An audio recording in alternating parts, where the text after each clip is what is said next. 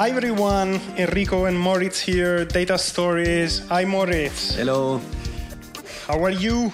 Good. I'm in Manchester for Future Everything Festival. Just had a little talk yesterday. Have a piece in the exhibition here too, and it's a great festival. It's music, a conference, workshops. Great, yeah. And it's been running for 19 years, and that's quite long for like a media art type festival. And yeah, and it's organized by Drew Hammond, who I'm collaborating with over summer, and Studio Nant on a big project for the Olympic Games, where we try to track the sort of the emotional response to the games online. So we're also working a bit. Wow. Yeah. Good. How are you doing? Great. Yeah. I'm trying to relax a bit. I had a couple of months very, very intense. And my new baby is coming soon. Third baby. Third boy, actually.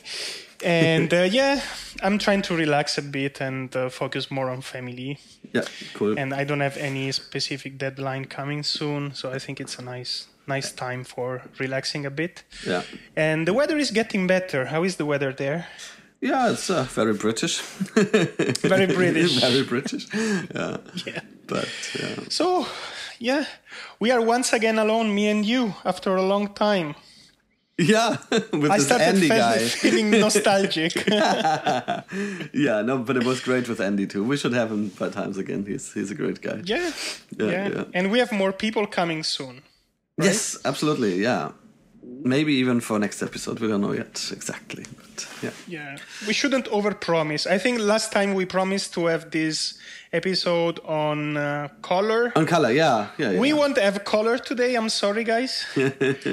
We are going to talk about something really special. We are going to talk about food. Yeah, which is much better than color anyways. Yeah, sure. Yeah. So you might wonder how food and visualization are related, but it looks like they are very related. And Moritz recently started a project on that, right? No, you actually concluded a project on that. Yeah. It's supposed to be done, Enrico. Yeah. Yeah, it was a small commission from a German startup. They're called My Muesli. And what they do is you can customize your muesli. So you have a ingredient picker on their side, and you say, I want like oat and almonds and raspberries and chocolate or something like this. And then they will mix that muesli and send it to you. And now they had their fifth year anniversary. And so they said it would be interesting just to work a bit with the data of what was ordered. And initially we also thought about like who ordered it, like where did people come from, where people who order papaya, do they have an interesting distribution in Germany or not? Or how about cities versus the countryside and so on? Yeah. But that went a bit too far. But what I looked at is, and that's fairly interesting also, is which ingredients were ordered together a lot, So you have 50, 60 ingredients or so, and of course, it's very interesting of what, to find out what people combine and what they don't tend to combine. And so I made a few network visualizations around that. Yeah. I think what is really interesting about food visualization is that it's one of those cases where you have data people can really very easily relate to, right? Oh, absolutely. Yeah. And that's fantastic. And when I also had little fantastic. icons, for all the ingredients. So there was a little raspberry and a little strawberry and so on. And that helps a lot in just people getting a sense to immediately think about the data. Does it make sense? Would I have combined that the same way? And so everybody has a good intuition of if the data makes sense or the data presentation makes sense because they have a strong grip on the underlying or their own opinion of what belongs together or not. Yeah. Yeah, and it was a quite interesting project. So first I thought it's fairly straightforward. Sure. And the insights won't be that great, that was my expectation. But in fact there were many like little combinations I didn't really foresee. And so there was, in fact, a lot to learn about the data set. And it was also interesting because I produced a few different views So the final solution was a radial view with curved lines, like bent lines. And it's grouped by the sort of ingredient type. So nuts, fruit, cereals, and so on. And inside each group, I put the most popular into the center. So you have a fairly good categorization of the notes. So that's really helpful. And then I'm also drawing the lines depending on the two colors of the... So each group also has a color sort of assigned, and the lines are drawn with a gradient connecting these two colors, more or less. And the interesting thing is this was the most popular with the client, and I think it's also the strongest one for the purpose they had in mind, because they wanted to have it in their catalog and maybe print a poster or something like this.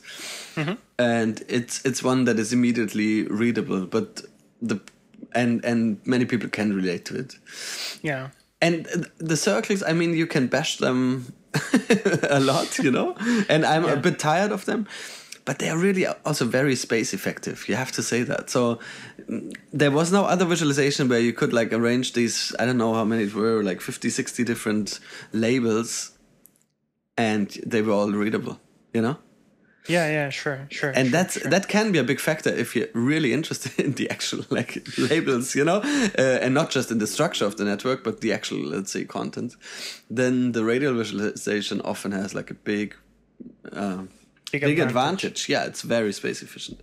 So, anyways, what was interesting here is that although it works really well, I think some really strong links are totally neglected in this view because they're between neighboring nodes. And that's a huge, the big problem is also if you put like lines on a map, for trade or something like this, the long lines always attract the attention. Yeah, sure. Because they just have more pixels available, or they're more disruptive visually. Yeah. Sure. But they might not be the most important connections at all. They're just the longest lines. And, it can happen that a very unimportant line is just long because the two nodes are positioned that way. And so the strongest link in the network was exactly between raspberry and strawberries. And these were the two most popular fruit. And so they were next to each other, and they have this very little line connecting them. Yeah. So and when I saw that, I did a few other views, and the most successful one from the readability point of view was to make a matrix. Actually, like have your ingredients in rows and columns, and then have a circle for each connection strength, sort of. And yeah, but that didn't look as tasty to the client, and to me as well. I have to admit, it looks a bit more rotten, and of course you cannot really. Yeah. And at that point, I realized I should not have just worked with how often something is combined, but worked much more on that probability level. So I did one variation of that matrix where I would highlight the connections that are, let's say, unexpectedly high, given the individual popularities of the ingredients. And then I thought, this is the direction I should have gone. Like, how does the appearance of one ingredient influence the probabilities that other ingredients appear? Like this conditional probabilities. Sure. And the problem is, statistically, it's a bit advanced. So you always need a few sentences to explain that. How it came about, and it's much easier to say, okay, a thick line means a lot of this has been combined a lot of times, right? Yeah, so sure. that's easier to say. But I think from what you're interested in, this would have been the type of information you're interested in. So you're right, in a way, I'm only halfway through with the project, but then the catalog had to be printed, and so what can you do? But I think it's still a successful piece. I mean, but in hindsight, or this could be for the second edition. This could be a way to investigate. Yeah. Before we proceed, I want to remind our listeners that, of course, whenever we discuss some visualizations in details, we try to put some links on the post. I'm sorry if you're listening this on a podcast directly on your iPhone or whatever, any other device, and you don't have any images in front of you. I'm sorry. Maybe it's not that easy to understand, but we always try to describe everything enough in detail so you can understand what we're talking about. It looks but the best way to consume it is to see the images first from the blog post. Yeah, what else? I think discussing with you, I think that is it possible that you've been influenced a little bit from Barabasi's work while doing this Musli network? Can you briefly describe what's the work of Barabasi? Maybe lots of people don't know it. Yeah. I read the paper before, indeed. Yeah, but that was half a year before. So, but I had it in the back of my mind, and it's a fantastic paper. So, it's about food ingredient analysis. So we should say Barabasi is a really well-known network researcher. Probably he's the network guy, I would say. Yeah. So he wrote Linked, which is a fantastic introduction to the whole world of networks, and especially about scale-free networks, which he sort of, I think, discovered. And so his lab, they did a study on basically on two things. So at the one hand, they looked at how different ingredients appear together in recipes. So that's a smart move. You can parse a recipe for ingredient names. So they took basically a couple of cookbooks and looked, which ingredients were combined. And then they were doing that across cultures. So they could see if, let's say, in African cuisine or in Asian cuisine, there are different flavor combinations. I mean, obviously, but which ones they are exactly. And then they also looked, there is in cooking, there is a sort of this food pairing hypothesis that ingredients that share a certain chemical compounds or that there are certain compounds that if two ingredients share them, I'm sorry, I have to be precise here, that they then go well together. So that there's a chemical, simple chemical rule for if two ingredients go together well or not. So there's a whole theory behind food pairing, it's called, pairing ingredients. And they wanted to investigate how well this chemical hypothesis, more or less, matches the empirical data from recipes. And it's a fantastic study. And what they found out is that the Western cuisine seems to use that food pairing principle based on the chemistry, but for instance, East Asian cuisine tends to avoid even. It's exactly the opposite, yeah. Yeah, sure. So they have a totally different understanding of what goes well together on a plate, more or less. Yeah. And they did a few really interesting graphics, and it's just very strong statistical analysis too. So you're right. When I read the paper, I was like, I reread it, and that was when that's how you should have done it. But this is also a whole lab, and they're like superhuman, and I'm just a data visualization guy. Yeah. That's a fantastic paper, so it's totally worth digging into it. Also, although it's a bit technical. Yeah, and they have very nice graphics, and especially this network with many different many different ingredients, which are related according to the compounds they share. Yeah, and one thing that I also read the paper, I think yesterday or 2 days ago.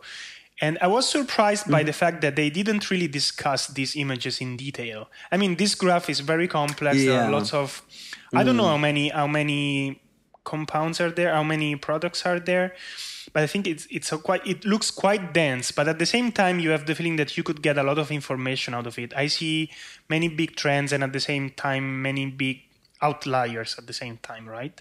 But they don't go too deep into discussing. I thought that the discussion was a bit weak in this sense. I was surprised. What do you think? Yeah, there's something to it. So they were just looking for this hypothesis, but I also get a sense the data they collected is worth much more. And Yeah. Do you know anything about what technique they used to create this graph? Because it looks like there are sorts of islands in the graphs that are colored according to the category of food, like fruits, meats, herbs, vegetables, and so on. And they seem to match pretty well, right? So you have a graph where the position of the nodes, when a group of nodes is close together, they are mostly colored with the same category. Not all the time, but very often, right? Yeah. So and I think there is a lot to explore there. The clustering corresponds quite well to these categories. Yeah. At first I thought it was Gephi, but then now I look at it again, and the lines are drawn very. Some of them are curved, some are not, and so I almost believe it's a custom solution somehow. Yeah. I think they also use some kind of bundling, or I don't know. I see some.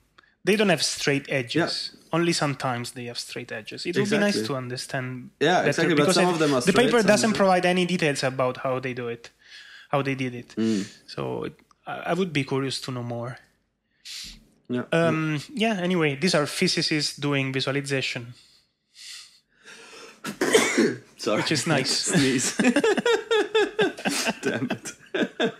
No, well. You couldn't bear it? Yeah. Maybe I'm allergic to network graphs.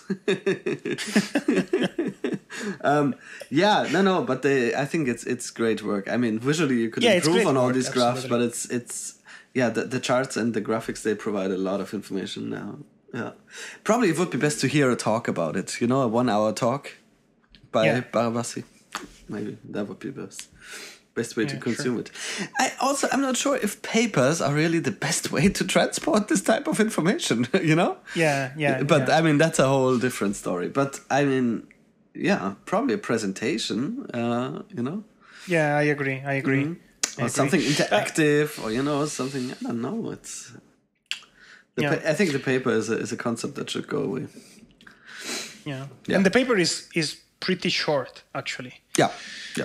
Yeah, there are not too many details. But I wanted to ask you, I read in the paper, by reading the paper, it looks like this data is available somewhere. Do you know anything about that? Because actually having people accessing this data and trying to come up with other visualizations would be fantastic. Yeah. Do you have any information about that? No, I have not tried. I overread that part. So we should drop them an email.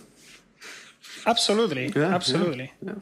It would be really nice. And it could be just a nice, also like a benchmark, network visualization data set, because again, everybody can relate to it, and you can quickly inspect if the data seems to make sense, or if the presentation seems to make sense. And so, cool. I mean, this whole idea of having a very large network where you have ingredients and at the same time chemical compounds, I think there is so much to explore there.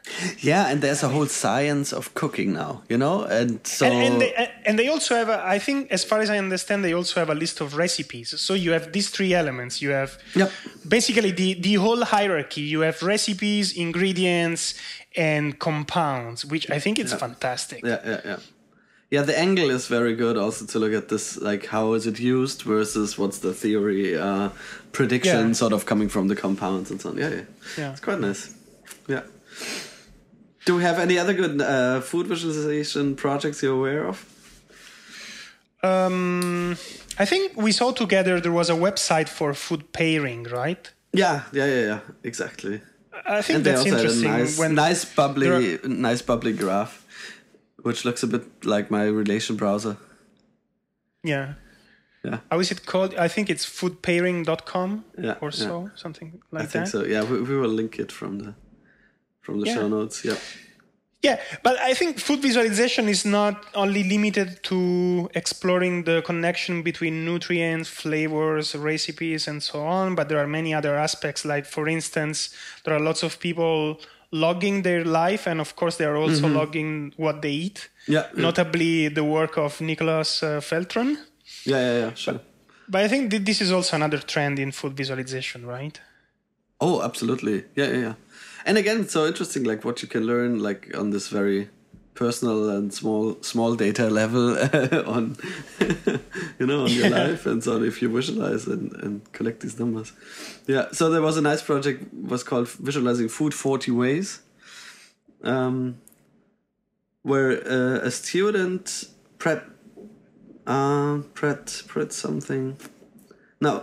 Lauren Manning, and he collected some data on what he consumed. I think it's a she. Oh, is it? Yeah. I think so. Yeah. Okay, we'll see. You never know. I don't want to get sued. That person, yeah, exactly. Visualized this food in 40 different this food data in 40 different ways, and they're quite entertaining. And I used to use that data set also for teaching visualization, because it shows like how many ways you have of displaying the same type of data. And some of them are like hardly readable, some are straightforward, some use photography. Like there's a really funny one with how do you say? Yeah, French fries, used as bar charts. Yeah, I saw it. Yeah. So a bar chart made out of French fries. Exactly. Yeah. Yeah. So that's definitely a nice one. I would like to have a comment from Stephen Few about the bar chart. Yeah, the French fry bar chart. Yeah, with French fries. Yeah. Yeah, it's a good question. Like, is that still the best way of displaying information? Even if it's a bit greasy. A bar chart. Yeah, it's a bar chart. But then it gets a French fry. Yeah, it's tough. Why not? Yeah. And we had a nice post or a nice project also from our friends from Interactive Things. Mm-hmm. Yeah, and I think they were looking how America spends food and drink spending, by city, and they compared if people eat out a lot or if they buy at groceries and then cook at home, which is a nice angle too. Yeah, sure. It's more about food buying behavior in the end. Yeah, sure. Well, I think there is so much debate around food and health and nutrition in general that I'm surprised that we didn't see anything more. I'm surprised that we didn't see more visualizations about that. It's such an odd topic, and there are so many data sets around there. I'm really surprised. I don't know what's the reason about that. Yeah, maybe it just hasn't been picked up that well. But I think, as I said, there's a whole cooking science movement. There's, for instance, this book, Modernist Cuisine. It's a high-end book. It costs like 400 euros or so. Yeah. But they really look at exactly the science of cooking, and they measure exactly of what happens at what temperature if you have a duck in a pan or whatever.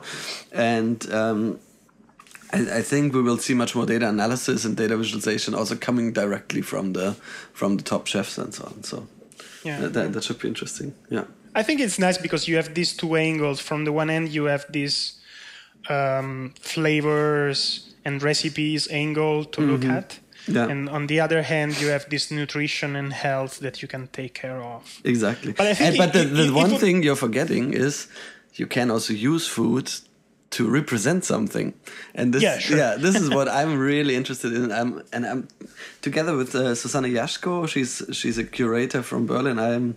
We're trying to place this data cooking, workshop at conferences, but we don't succeed at the moment. But the idea is that you use food really as an expressive medium, and if you think about it, it's great because you can paint with food, so you have all the 2D things, You can make sculptures, so you have all the 3D information. And then on top of that, you have flavor, you have cooking times, you have the whole semiotic aspects of food, what a potato means in Ireland, all that is associated with food, like caviar and lobster, and I don't know, every food ingredient has a meaning in a way. And they are so if you think about it, it would be the most expressive medium for data visualization overall. I can't, no, really, I'm serious. I challenge anyone to come up with a more expressive medium for data visualization. And so you could try to set up a show on YouTube. Oh yeah, with recurring episodes. A new project about exactly. food visualization. The idea was to have a 2-day workshop, with a really good cook or a chef, and the two of us and maybe 10 participants, and then take ideally a local data set and cook it with local food, of course, and But I think anyway, this is a great topic for any novice who wants to start doing visualization. And we always get this question: where do we start from? Where do we find data? I think that's a clear example, fantastic example of an area where you can find a lot of data. Not many people small data, have big spent data, whatever you want. Too much effort on visualizing foods or nutrients or flavors. I think that's a great direction. Yeah. And personally, I've always tried to. I've been chasing for, I think, 1 year or 1 year and a half this data set that comes from the USDA National Nutrient Database, which is really, really, really nice. This is a database that comes from the USDA, which is the main agency in the US about dealing with food and health related to food. And you can find this data set freely online. It's huge. I think I don't remember how many entries, but it's really, really, really, really large and really high dimensional. I don't remember how many dimensions you have there, but it's really, really large. Cool. So let me see if I can find it in a moment. I have the link here. Yeah, I mean, there is a nice query tool on the web, but you can also download directly the whole data set. And then for every food, you have something like the amount of water, energy, protein, lipid, carbohydrate, and so on, high-level measurements. And then you have very specific measurements like minerals, and for every mineral, the amount of mineral that you find there. And for every vitamin, the same. You have something like 10 or 15 vitamins or lipids and so on. It's really, really rich. And a few times during my research activity, I try to use this data set for our own purposes, and it's really fascinating what you can find there. Unfortunately, I never had time to come up with a visualization whose purpose was exactly to show the content of this database, but I think that's a very nice challenge because it's very large and very rich. And I think there is a lot to discover there because this database contains everything from raw foods, like, I don't know, apples or grapes or celery, up to what you find in McDonald's. Okay, like fully processed and so on. Wow. Every kind of processed food in the US. So I think it would be really, really nice to explore this data set and see, because I'm sure that you can see it from many different angles. And of course, I don't think there is one visualization that can tell a whole story. You need a whole bunch of stories here. But I think it's a really, really nice example.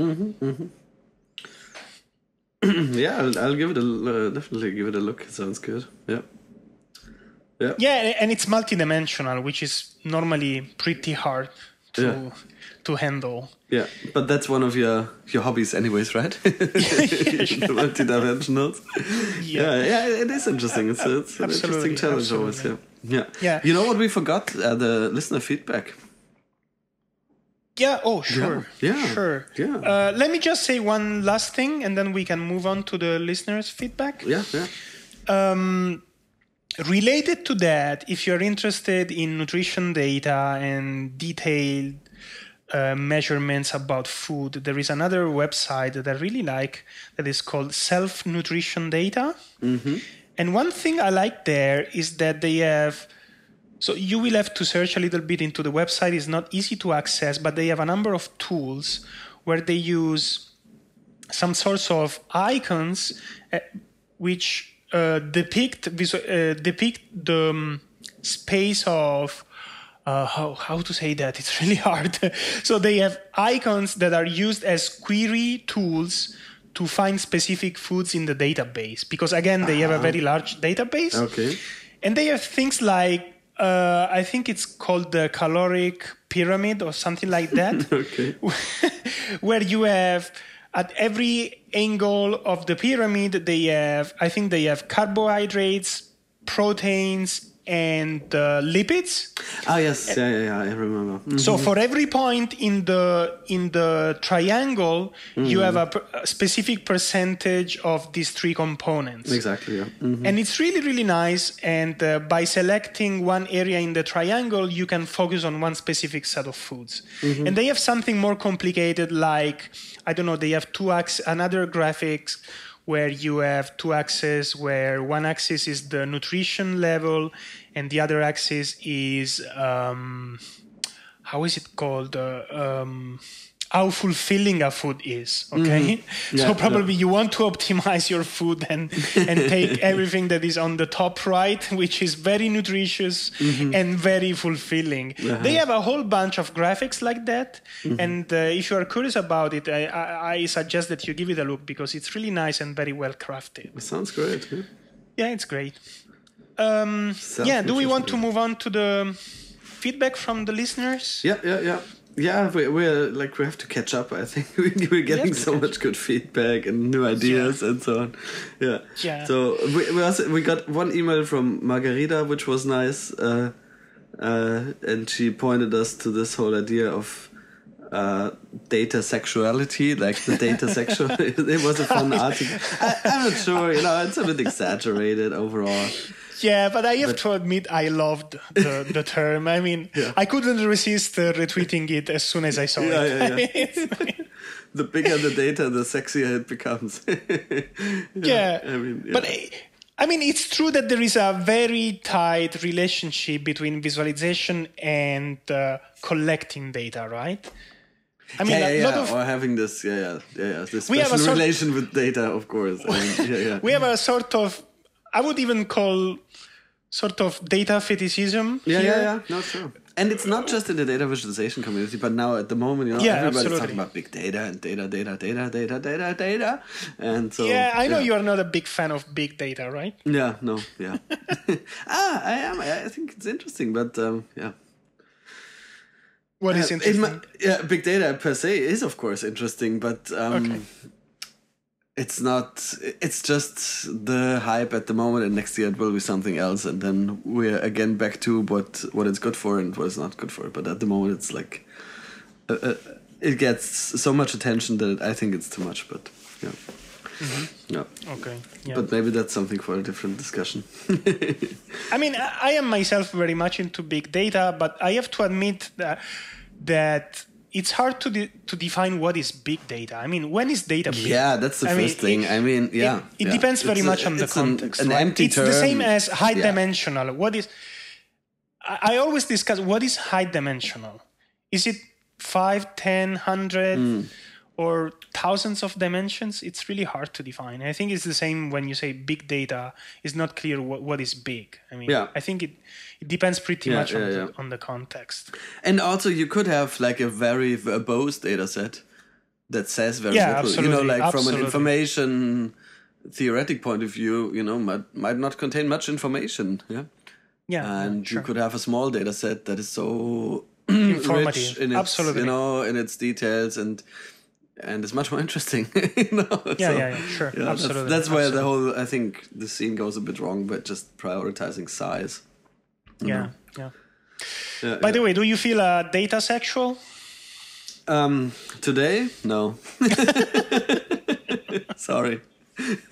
Are you collecting anything about yourself? Collecting? Are you collecting any data about yourself? I have. So I take a screenshot, one screenshot per hour, like automatically. Really? Yeah. So I have my webcam on my computer. So it takes a screenshot always to the full hour, and then occasionally I will map them into long, let's say, calendar, so I can sort of replay my life, at least my digital life.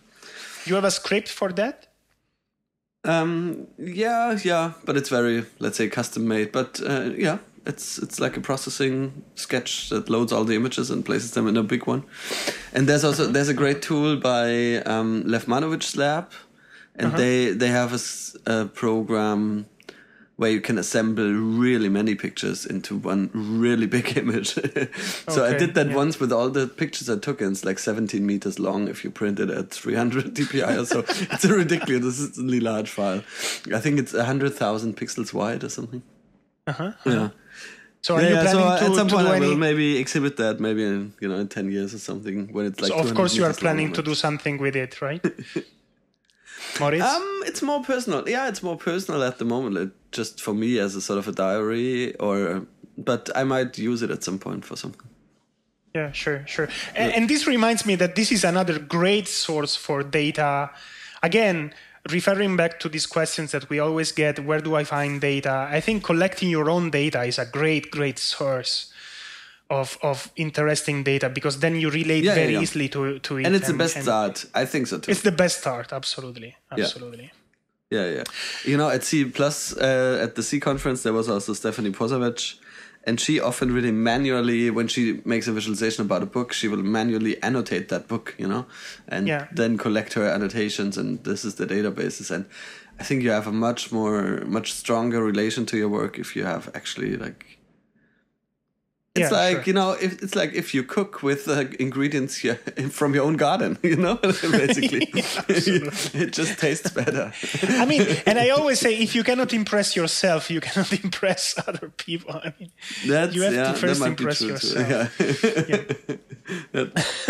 And discovering things about yourself, I find it really fascinating.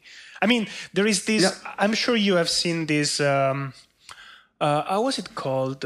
These visualizations from Stephen Wolfram. That was amazing too. Yeah. He was also like analyzing 10 years of his life or so, all the keystrokes he made and stuff like that. I was shocked when I saw that he's been collecting data since 1989 or so. Yeah, he's a nerd. I mean, he's the master of all nerds, probably. Yeah. Yeah.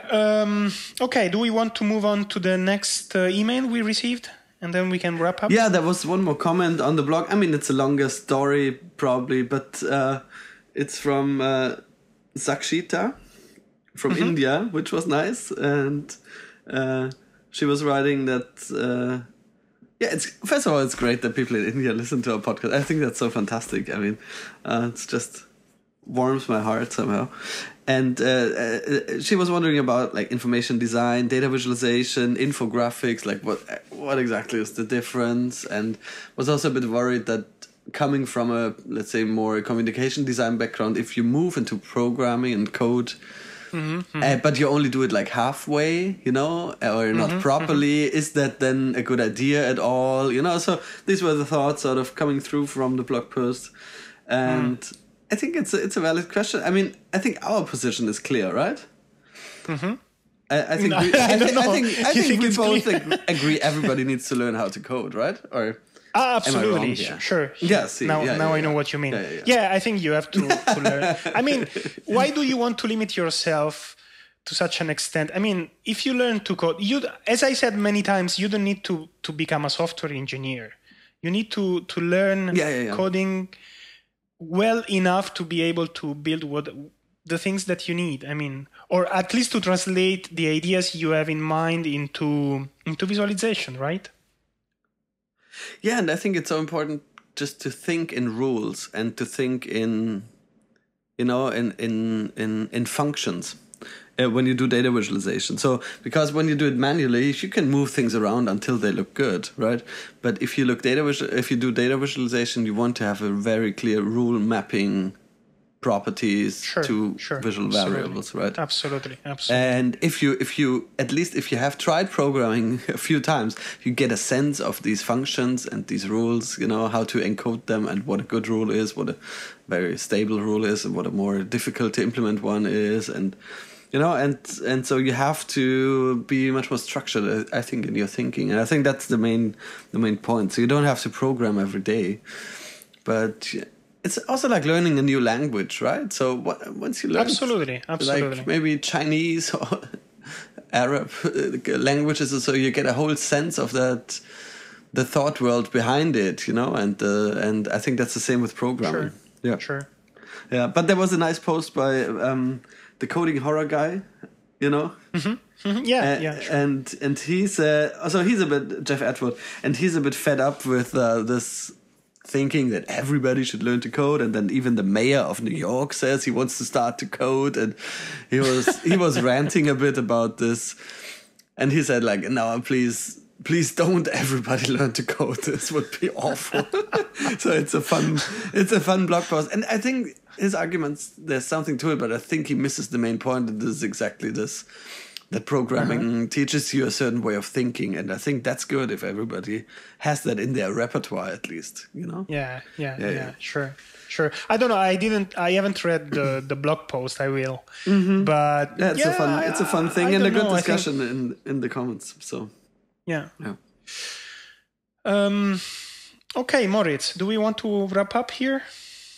Yeah, I think so. Unfortunately, the connection is really bad, so we're breaking really up a bit, and so it's gonna be funny how it turns out in the recording. But I hope it's sort of. I hope we will manage to assemble it in bearable. Yeah, I think so too. And otherwise, I just cut your parts out and just leave me. Of course. I just want to say, I hope we will have another episode pretty soon. We were a bit late with this one. We don't want to disappoint you. And let's try to have so this much one going on. Yeah. Sorry, Moritz, I couldn't hear you. But there's so much going on. We're busy people. That's the problem. Yeah, sure. Yeah. Sure. But we will try and be more regular. We will try. Will try. Okay, I think that's enough for today. Thanks a lot. Yeah. Thanks, was great. Bye-bye. Talk soon. Have a good day. Okay. Same to you. Bye. Bye-bye.